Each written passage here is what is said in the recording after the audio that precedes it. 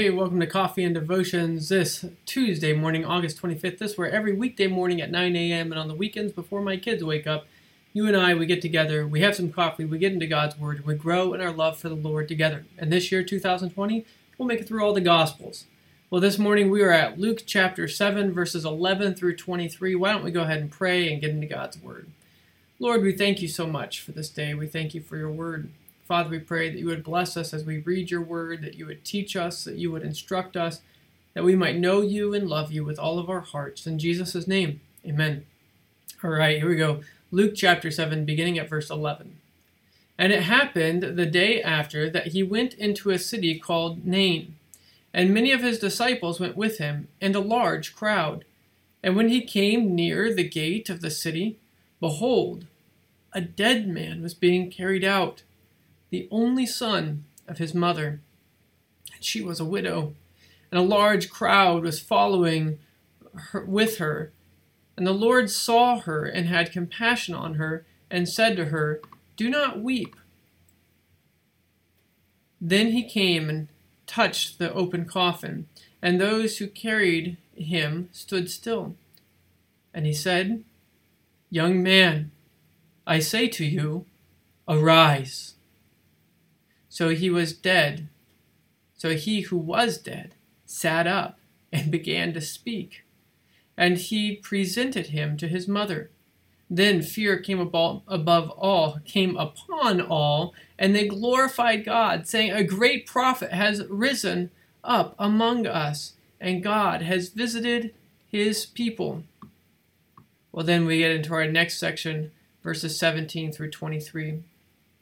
And this report about him went through all Judea and the surrounding region. And the disciples of John reported to him concerning all these things. And John, calling two of his disciples to him, sent them to Jesus, saying, "Are you the coming one, or do we look for another?" When the men had come to him, he said, "John the Baptist has sent us to you, saying, 'Are you the coming one, or do we look for another?'"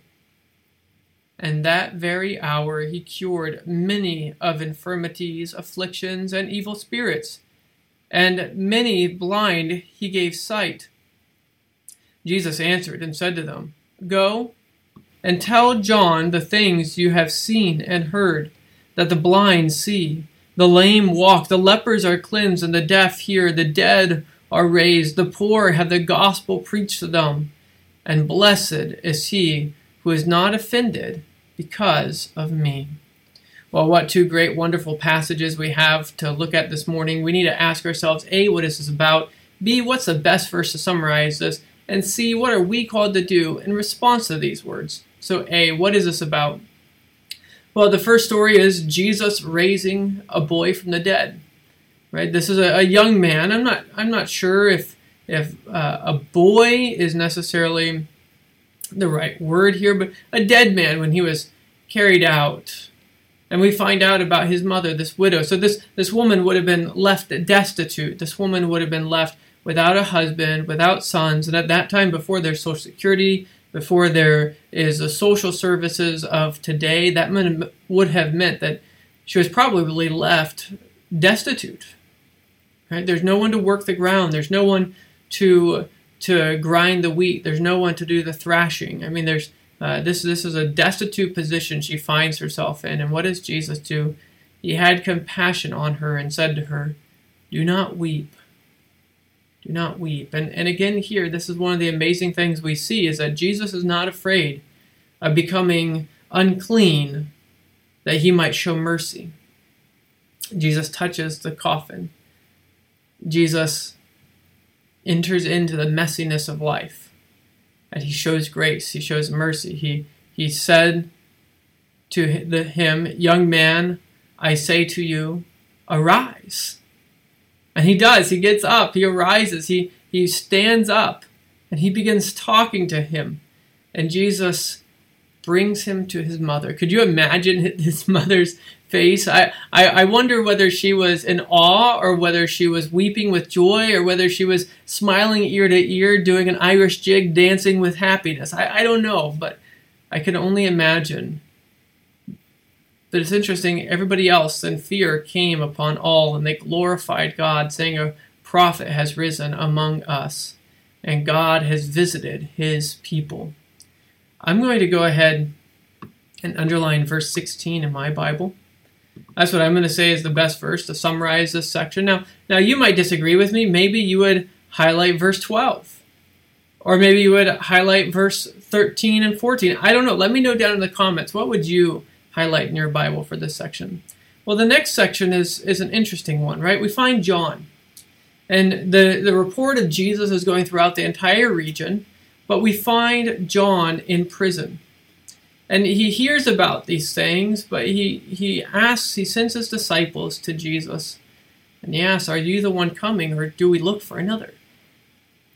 As John is behind bars, as John is imprisoned, as John has lost his liberties and freedoms, this doesn't look like the messianic king that he might have expected. This doesn't look like Jesus coming in his glory and splendor, right? Where's the battle to overthrow the Romans? I don't know exactly what's going through John's mind here, but you can imagine John wondering, hold on, I was to prepare his way, and now I'm sitting here in prison.